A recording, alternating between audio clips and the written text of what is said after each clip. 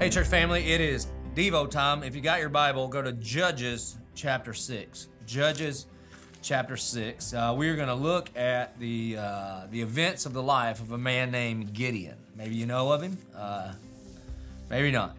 But we're just going to dive right in. And part of what I want to look at, I think Pastor Todd said this a couple weeks ago when some of the campus pastors did the Devos. By the way, big thank you to those guys, right? They were super good.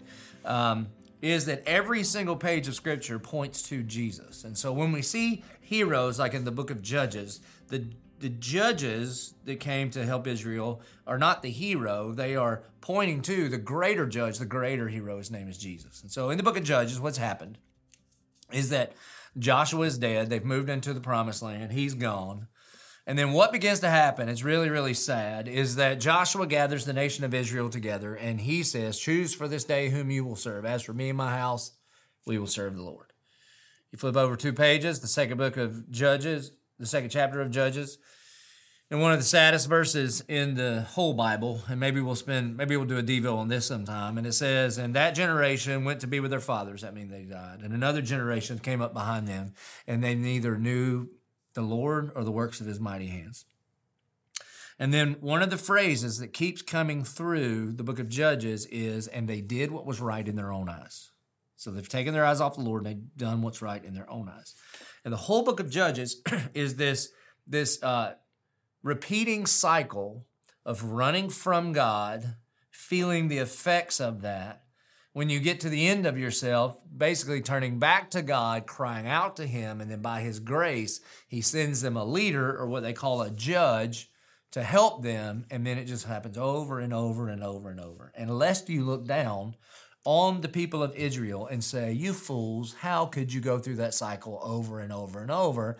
I would just invite you to look in the mirror, because I don't know about you, but that is also the story of my life. I'm very confident in the Lord. I take my eyes off of him. I pay the price. I cry out to him, and he relentlessly pursues his rebellious children like me over and over and over. So that's the context. And then in Judges chapter 6, the first 10 verses, we find out that the Midianites are oppressing Israel. The Midianite army was huge. Israel's army was pretty good, but they're getting worked because of their disobedience. God has taken his hand of favor off of them. So verse 11 says this, now the angel of the Lord came and sat under the terebinth at Ophrah, which belonged to Joash the Abiezrite, while his son Gideon was beating out the wheat in the winepress to hide it from the Midianites. Now, why would you beat out the wheat in the wine press? Normally, this would be the kind of thing that you would do out in the field. And this is how you separate the wheat from the tares. So you kind of chop it all up, you throw it up on the air, the chaff gets blown away, and then you have the kernels, like what you're looking for. And so normally, again, you do it outside where the wind blows, but he's afraid. And so he's doing this job, but he's doing it in fear. He's doing it in isolation.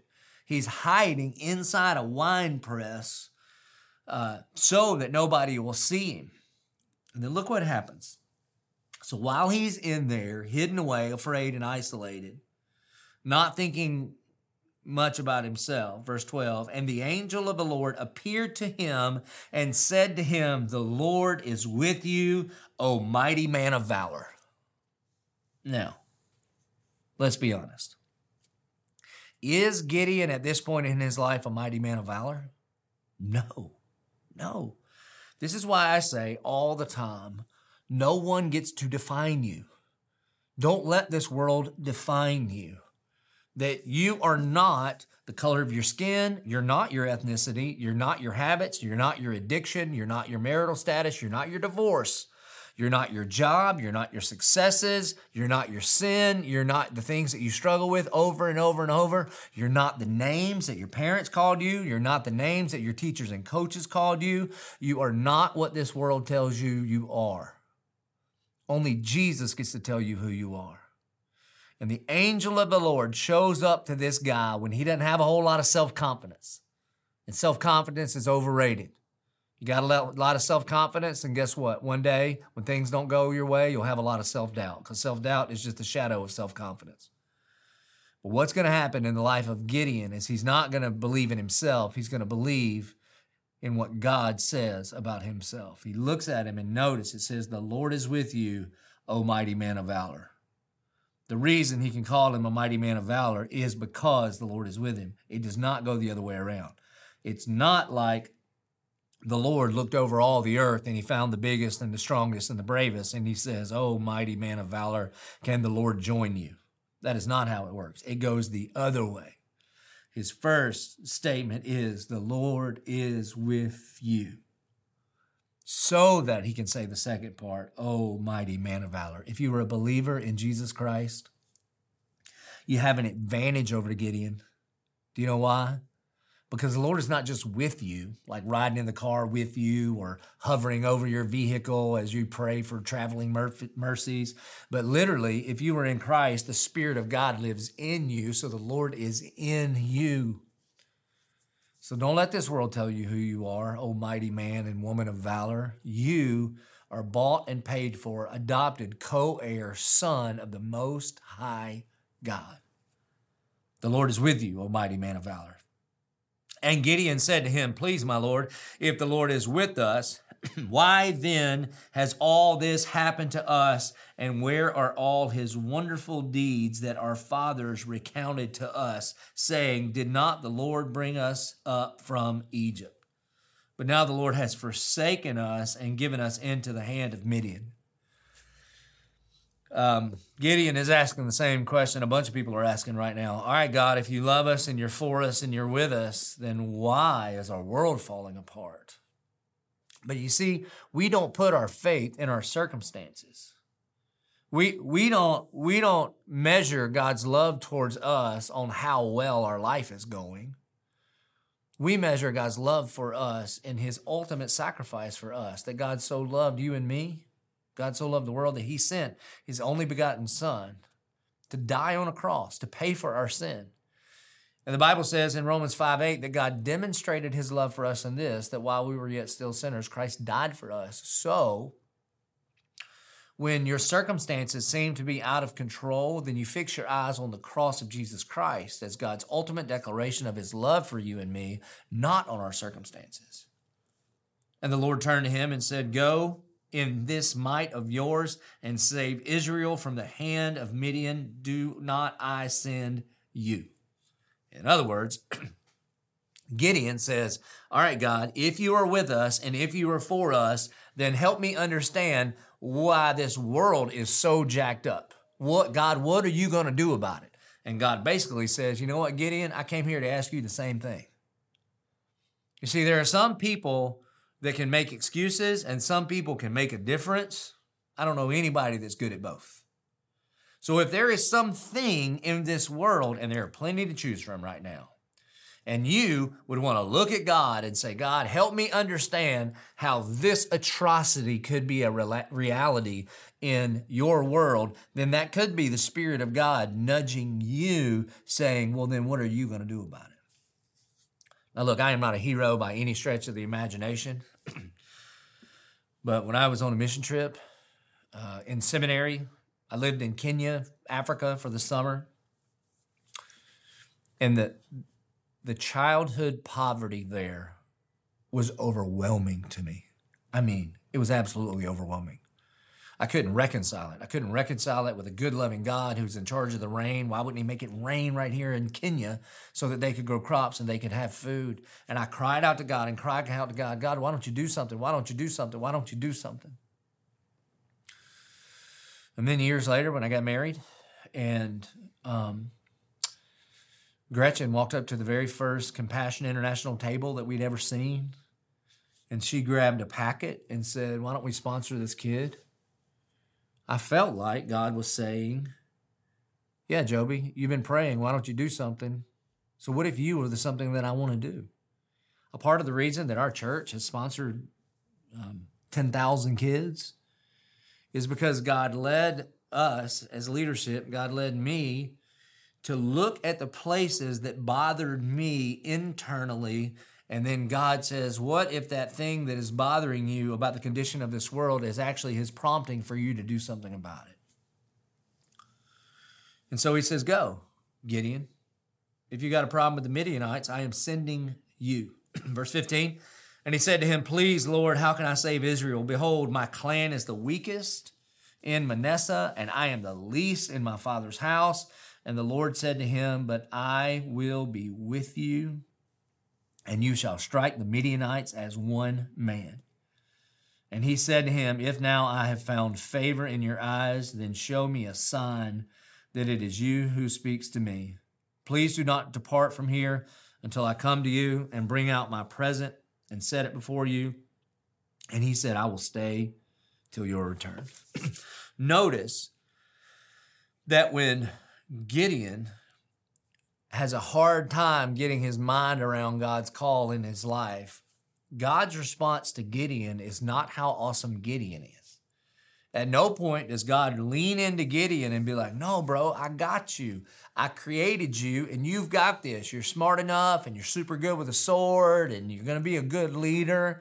And if you just try hard enough and if you just set your mind to it, then you can accomplish anything.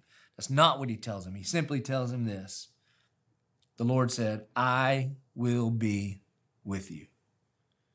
The reason that you can trust that God will be faithful is because God's presence with you will never, ever leave. You see, the Bible says this, 1 Peter says that his divine power has given us everything we need for life and godliness. That his divine power has given us everything we need for life and godliness. What does that mean? That means that God has given you everything you need to accomplish everything that he has called you to accomplish. Listen, church family, I promise you, I feel in over my head all the time. In fact, maybe the only time I feel really good in my job and my role as the lead pastor is when I open the Bible and say, hey, let me teach this. I've been doing this for 27 years. Okay, I've got degrees in it and I love the Word of God, and I feel pretty good about trying to explain God's Word to God's people. And a big reason is because my job is to expose you to the Bible, but the Spirit of God exposes the Bible to you. But man, when we started this church 8 years ago, and then when we moved to our second campus at Bay Meadows, and then we began to add campus after campus after campus, and then we moved into prisons, and now we're online all over the world. And I have to make strategic decisions for our church about what's next. Now, I have an incredible board and an incredible staff, but there are so many times where I feel just like Gideon does, and I know you do too. And you say, God, how could you pick me? Because I'm the least of the least of the least. Like he says he is the least in his clan. Look, man, my clan didn't grow up in church. And that his tribe is the least. I come from the tribe of Dylan. You kidding me? And yet, my confidence is not in my heritage. My confidence is not in my ability. My confidence is not in my circumstances. My confidence is in God's call in my life. And the same is true of you. That's not just true of me because I work here at church. The same is true of you. There is no sacred secular divide when it comes to vocation. That Adam and Eve were given this mandate to subdue and cultivate. That God called them to help co-create with him, to rearrange the raw goods that he had provided for human flourishing. And you do that too. Whether you're a doctor or a lawyer or a construction worker or a mom, a teacher, whatever it is. What is God calling you to do? Is there a thing in your life that God is calling you to do that is so much bigger than you that you know unless God shows up with you, it would be impossible to accomplish? Well, that's the story of Gideon. He's afraid. He's hiding away. God comes up, tells him who he is in God's eyes. God says, I promise I'll be with you. And then the next thing Gideon's going to do is Gideon's going to worship the Lord. That's how we should always respond when our Heavenly Father would love us enough to invite us into the spreading of his kingdom. Then he's going to call him to tear down the idols amongst the people of God, and he does that. Then he whittles Gideon's army all the way down to only 300 men and sends them into an impossible fight. And when you and I face an impossible situation, then that is the perfect setup for God to do what only God can do. Do you know why? Because if the tomb is empty, anything is possible. Anything, like even God using nobodies like me and you to tell everybody about the somebody that wants to save them. Let's pray. Father in heaven, Lord, we love you because you love us first. And God, we thank you that though you don't need us to accomplish your will, you willingly and willfully choose us as your sons and daughters to do great things in this world, not for our name's sake, but for your name's sake. God, I pray for the men and women right now, the students right now, that you have spoken to in the past, but they ignored your call. Lord, I pray that you would meet them once again in the winepress as they're hiding away. And Lord, you would speak courage in them through the blood of Jesus by the power of the Holy Spirit of God. And God, I pray that you would raise up men and women from the church of 1122 to do the things that you have called us to do. And that it would all be worship to you. We pray it in Jesus' name. Amen.